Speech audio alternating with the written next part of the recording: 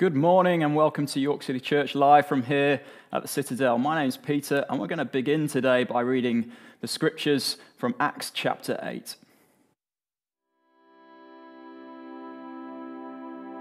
Now an angel of the Lord said to Philip, "Rise and go towards the south, to the road that goes down from Jerusalem to Gaza. This is a desert place." And he rose and went. And there was an Ethiopian, a eunuch, a court official of Candace, queen of the Ethiopians, who was in charge of all her treasure. He had come to Jerusalem to worship, and was returning, seated in his chariot, and he was reading the prophet Isaiah. And the Spirit said to Philip, "Go over and join this chariot." So Philip ran to him and heard him reading Isaiah the prophet and asked, "Do you understand what you are reading?" And he said, "How can I, unless someone guides me?" And he invited Philip to come up and sit with him. Now the passage of the scripture that he was reading was this: "Like a sheep he was led to the slaughter, and like a lamb before its shearer is silent, so he opens not his mouth. In his humiliation justice was denied him. Who can describe his generation? For his life is taken away from the earth." And the eunuch said to Philip, "About whom, I ask you, does the prophet say this? About himself or about someone else?" Then Philip opened his mouth, and beginning with this scripture, he told him the good news about Jesus. And as they were going along the road, they came to some water, and the eunuch said, "See, here is water. What prevents me from being baptized?" And he commanded the chariots to stop, and they both went down into the water, Philip and the eunuch, and he baptized him. And when they came up out of the water, the Spirit of the Lord carried Philip away, and the eunuch saw him no more, and went on his way rejoicing. But Philip found himself at Azotus, and as he passed through, he preached the gospel to all the towns until he came to Caesarea.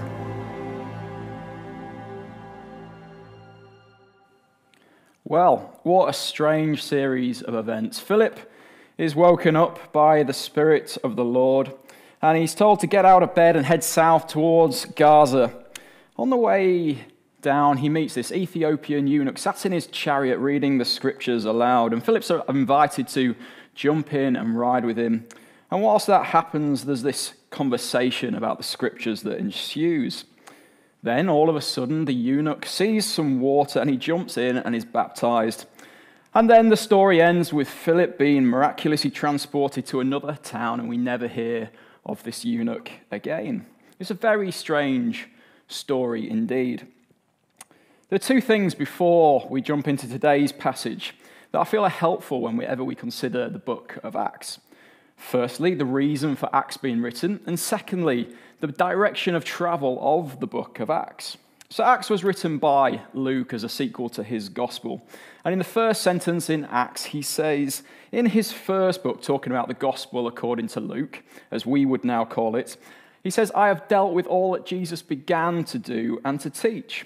The implication being that while the gospel of Luke deals with what Jesus started to do, this book of Acts, is what Jesus continued to do and continues to do on earth by the power of his Holy Spirit working in his church. So whenever we read the book of Acts, we need to keep that in mind, that this isn't just a random series of events, but this is the continuation of the work that Jesus began and will one day complete. But also that we should find that whilst reading the book of Acts, Jesus is continuing his ministry by the power of his Spirit, so that even today, even this morning, we might be drawn back to the Father through Jesus by the power of his Holy Spirit. And secondly, it's helpful to remind ourselves of the final words of Jesus before his ascension into heaven in order to understand the direction in which Acts travels. He says in Acts 1, verse 8, that you will receive power when the Holy Spirit has come upon you, and you will be witnesses to me in Jerusalem, in all Judea, Samaria, and to the ends of the earth. So the disciples are to receive the Holy Spirit, and the power that is given to them will be so that they can be witnesses to Jesus. They will do this in Jerusalem, which is the city where they're currently located, the spiritual home of Israel, but also in Judea, which is the area to the south, and in Samaria, which is the area to the north, the home to the Samaritans, this group of people that the Jewish community looked down upon and treated as the outsider. But they would not just stop there. They would be doing this witnessing thing all the way to the ends of the earth. And that perhaps shouldn't have been a surprise to them, nor should it be a surprise to us, as the purposes of God have always been for the whole of the earth to know his glory and to return to him. So it's both the continuation of Jesus' work and the direction of travel from Jerusalem to the ends of the earth that I wish to be the background music for us today as we return to the encounter between Philip and the Ethiopian eunuch. So Philip's been on the scene since Acts chapter 6. He's appointed a deacon in the early church in Jerusalem. He's no stranger to spreading the good news in Jesus and has already traveled preaching and teaching in Samaria. And our ears should immediately prick up, therefore, that Philip, the one who was appointed a deacon in Jerusalem, has already expanded his ministry to those in Samaria. And we certainly start to see and hear those words of Jesus echo again, that you'll be my witnesses in Jerusalem and Judea and Samaria and maybe to the ends of the earth. Then enters the second character, the Ethiopian eunuch, who, whilst we never find out their name, we're given a surprising level of detail about them.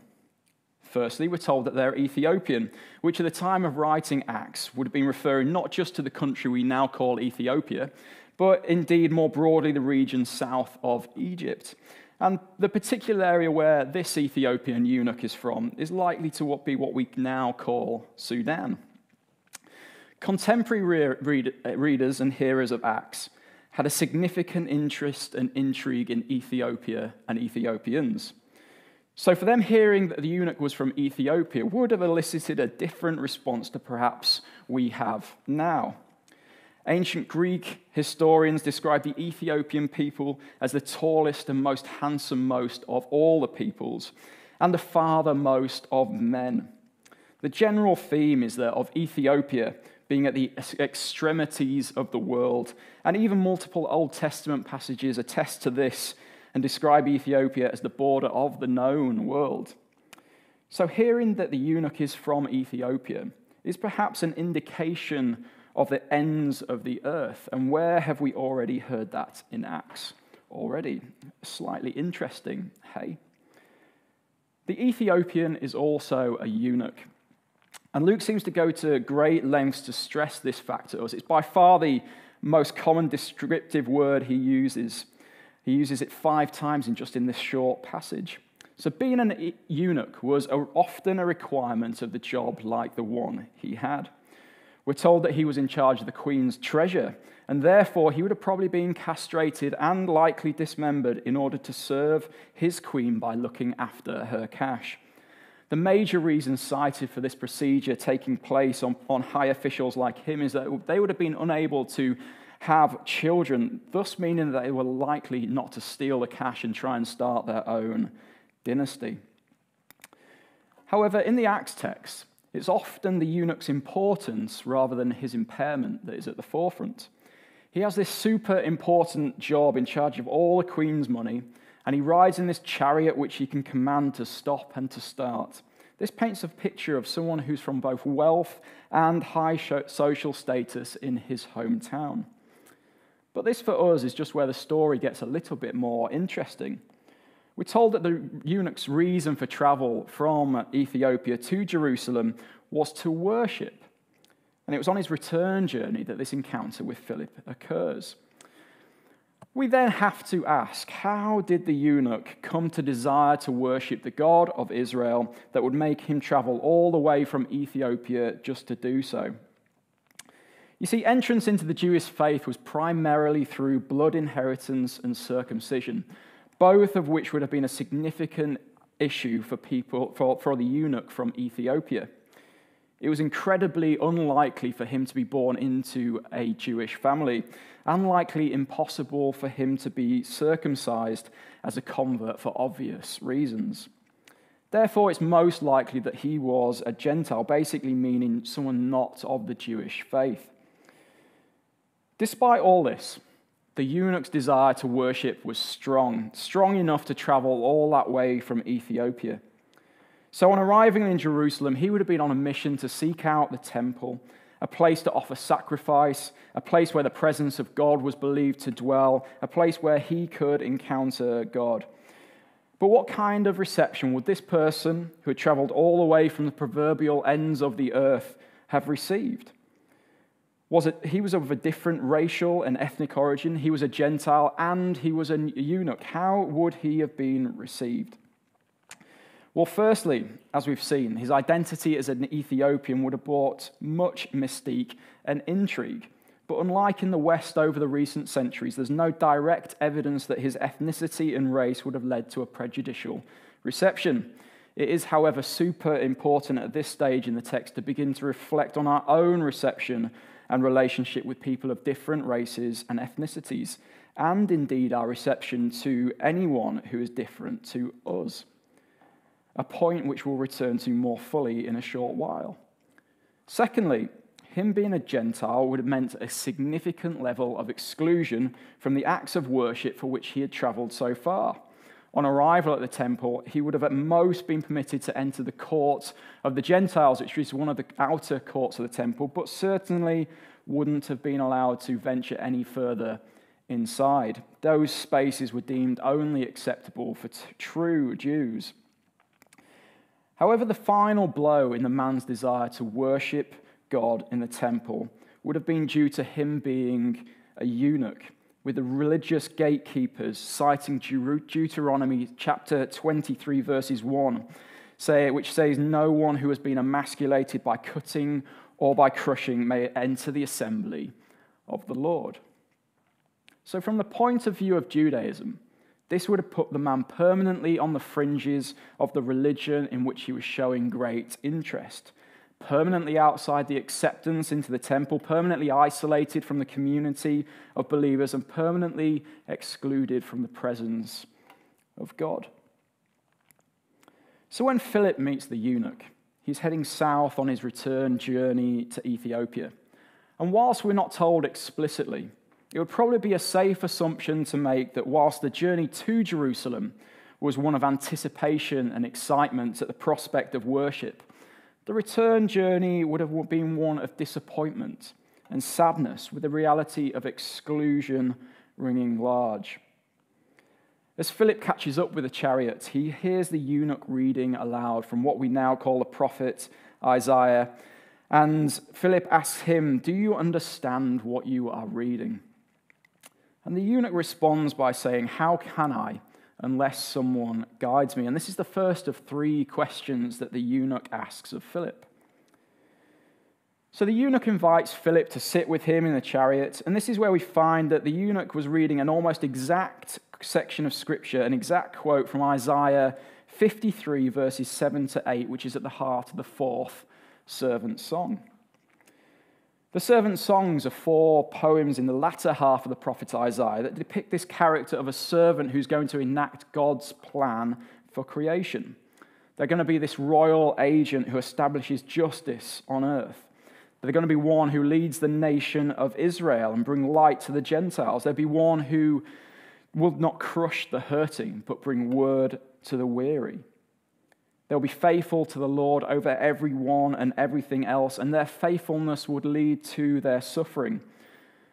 But their suffering would be the method for their accomplishing victory, and it'd be in their suffering that this would happen rather than despite their suffering.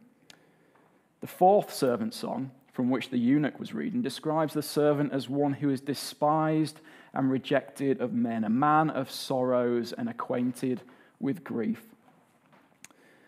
Perhaps, therefore, it's no surprise that the eunuch chose this section of Scripture to read. Having just been excluded from the worship that he so sought to participate in, perhaps himself returning home in sorrow and grief at what had just happened in Jerusalem.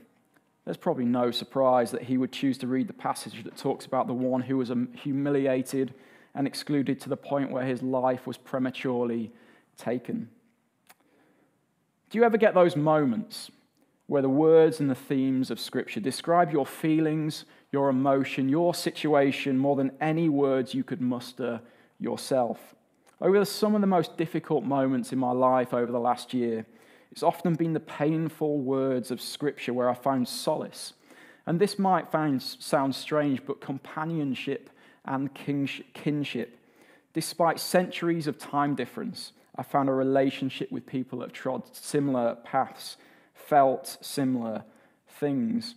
And it's often been the case that though I am the one reading the words of Scripture, Scripture has been the one reading me, allowing me to feel what I feel and almost telling me sometimes what I feel. I wonder if that's what's happening for the eunuch as he reads these words from Isaiah. He's found a companion in his moment of desolation and pain. And even in that moment of pain, he had the humility to ask someone to guide him through the Scriptures, to interpret them for him, to help him understand, to help him make sense of the pain of his experience within the realities of Scripture. And we all need a guide. We all need someone to open our eyes, to help us see Jesus in the Scriptures. And we all need the humility to ask and to treasure friends who interpret the Scriptures, to allow them to speak as if God is speaking directly to us. And then next, the eunuch asks his second question. And it's a very, very astute one. He basically asks, is the prophet Isaiah talking about himself, or is he talking about someone else? And there's an unbelievably large amount that could be said in answer. However, Philip quickly responds by interpreting the Scriptures about Jesus. He tells him the good news of Jesus. The text says, then Philip opened his mouth, which is a really interesting phrase that I just want us to note for now. Then Philip opened his mouth, and beginning with this scripture, beginning with Isaiah 53, he told him the good news about Jesus. I'd love to know what Philip said to him. He started here in Isaiah, but where did he go? What was available to him? What did he say? I'm as sure as can be that he certainly interpreted the suffering servant in Isaiah in the light of the recent historical fact of Jesus' rejection by the religious elite, his undeserved suffering and death on a cross, and his resurrection from the dead. That it was Jesus and no other that offered up his life as a sacrifice to sin and justified many by bearing their iniquities, exactly as Isaiah had written about the obedient servant. And if Philip's exposition was telling a historical fact of Jesus' undeserved suffering and death is certain, then equally certain in that moment and now that through Jesus' death and suffering, men and women of all nations have experienced forgiveness and redemption, just as the prophet Isaiah foretold also. If this bit was true, then this bit is also. And here we see Philip doing exactly the same thing that Jesus began by doing and teaching, interpreting the Scriptures about himself. We see here the continuation of Jesus' work here on earth. And do we remember that as the mood music for Acts? And therefore we too should seek to follow with the task of interpreting the Scriptures, all in the light of Jesus' death and his resurrection. But within that, we can be forgiven for wanting the right formula, the golden bullet, the right words to say. But I think for the eunuch at least, the interpretation that Philip offered was much more personal and therefore much more profound than a one-size-fits-all approach. That quite literally the eunuch who had left Jerusalem rejected and excluded was told also of the one who was rejected and excluded from the city in order that the eunuch might be included. Whilst Philip may have started in Isaiah 53, my imagination and my hopes really, really, really want them to have continued reading to Isaiah 56, where the eunuch's reality gets fully caught in the prophet's crosshairs. It says this in Isaiah 56, "Let not the foreigner who has joined himself to the Lord say, 'The Lord will surely separate me from his people.' And let not the eunuch say, 'Behold, I am a dry tree.'" You see, the prophet Isaiah had already foretold of the events that we see playing out here. That one day the foreigner will not be able to say that the Lord will separate him from his people. And what do we see here? In Acts chapter 8, the foreigner, the one from out of town, the Ethiopian from the proverbial ends of the earth, being wildly accepted by God and being made part of his people. No longer was the eunuch to be a dry tree, but one who would flow with the life in a rich forest of believers. This conversation with Philip was to have a profound and instantaneous effect on the eunuch. And now we hear in his excitement at seeing some water, he asks, "What prevents me from being baptized?" And the answer to this question seems much shorter than the previous. And I wonder if Philip just gave the one-word answer of nothing. Nothing stops you from being baptized. All it did hold you back, all it did prevent you from participating in worship, all it did exclude you no longer counts in Jesus. Whereas you were prevented from entering Judaism through the inability to be circumcised, now there is nothing stopping you from entering into life in Christ through baptism in water. Jump in, my friend. And that's what happens. And the eunuch comes out rejoicing, overwhelmed with joy. What a beautiful picture of one who sought to worship God, found himself rejected and excluded, becomes wonderfully accepted and overwhelmed with joy. What a beautiful picture. And the story ends in almost as strange a way as it began. Philip is transported off to continue his ministry in the north in what appears to be in the most unexpected of ways, reminiscent of Elijah. I like to imagine the look on Philip's face as he suddenly appears in this different town. And as for the eunuch, we never hear of him again. What we can say, though, this is at least a taste of what God is doing for people to the ends of the earth, despite this interaction happening a lot closer to home. It'd be almost romantic of us to understand that the Ethiopian church began not long after the eunuch's return. Whilst we don't know, we wonder the effect on that whole area of the world from this one interaction. And certainly now, we in York, in 2021, have experienced that God has gone to the ends of the earth. If they thought Ethiopia was far away, what would they think to this reality? Broadcasting something over the internet in 2021. So to draw this morning to a close, I want to leave us with two reflections on this scripture for us to ponder this coming week. And firstly, I want us to think about inclusion and exclusion. I'm left astonished again at the reality of who is included and who is excluded from the kingdom of God. That me, a Gentile, one far off, a sinner with no righteousness to call my own, one very, very much on the outside of religion in Israel, I find myself delightfully, wonderfully, mesmerizingly included by God, welcomed into his family, accepted, treasured, forgiven, beloved. And absolutely none of it my own doing. Absolutely none of it my own doing at all. Because the reason for my inclusion by God was the exclusion of his Son and his death on the cross. That Jesus took my place of being rejected and excluded so that I could be accepted and included. How quick am I to forget that? Therefore, if Jesus has dealt with me at the cross, if he has experienced the rejection that was meant for me at the cross, if he has drawn me into his accepted life through the power of his Holy Spirit, then who am I to decide, whether consciously or subconsciously, who can be accepted into the people of God? Who am I to put limits on the reach of God? Who am I to be like the gatekeepers at the temple of today's story who exclude in the name of godliness? Indeed, it's in truth, it is godlessness that excludes people from the kingdom of God, whether that be based upon race or gender or background or social status, education or knowledge, employed or unemployed. The list goes on and on.